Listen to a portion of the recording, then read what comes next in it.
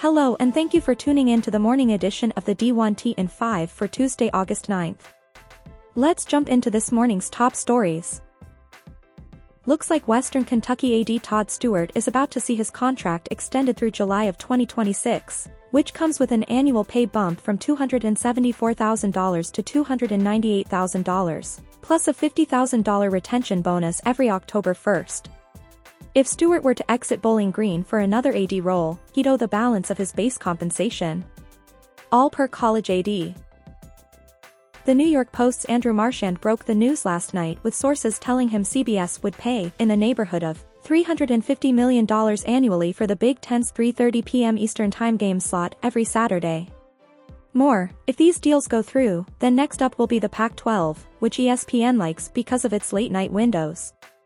The Big 12 is out there, as well, which could be a fight between ESPN and Fox.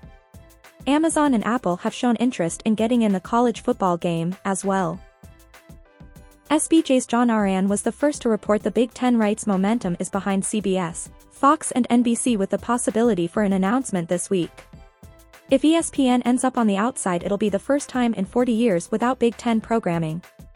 Ourand with more context, the conference's deals with CBS and NBC are not finalized. But it looks like the two networks are in the lead to split a B package.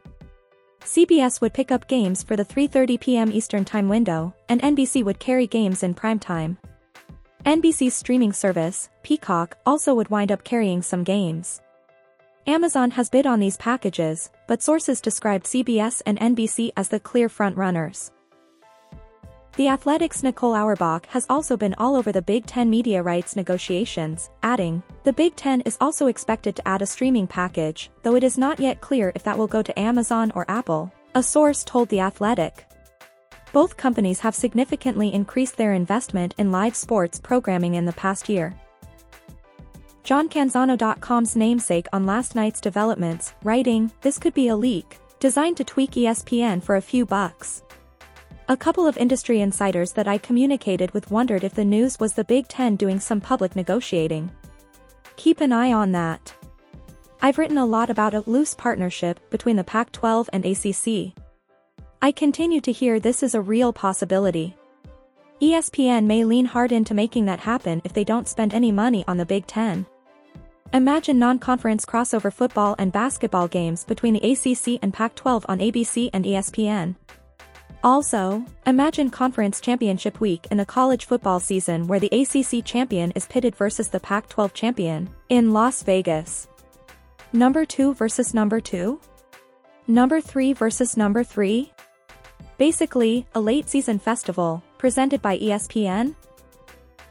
Iowa State AD Jamie Pollard on the current challenges of NIL, "I can tell you this. There's not enough money in the system to make all the payments that everyone claims they're making. It isn't sustainable, it is flat out not sustainable. That doesn't mean we don't believe in NIL and we don't believe that the athletes are able to get incremental income off of their name, image and likeness. But if we think college athletics is going to become minor league sports, we are way off base. Because what it will become is minor league football, minor league basketball, and all the other sports will go away." Iowa AD Gary Barta chimes in.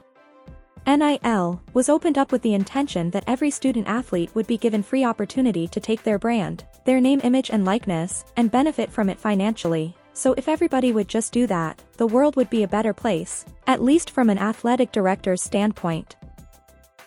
Meanwhile, Extra Points purveyor Matt Brown says NIL Education and Information Center co-founder and former West Virginia AD, and NCAA EVP Oliver Luck's NIL database may be a decent solution.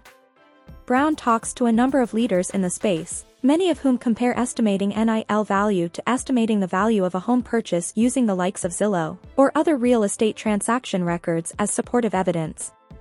Brown writing, "I personally think services like Zillow, or Kelley Blue Book, or a litany of other similar products are a net benefit for consumers.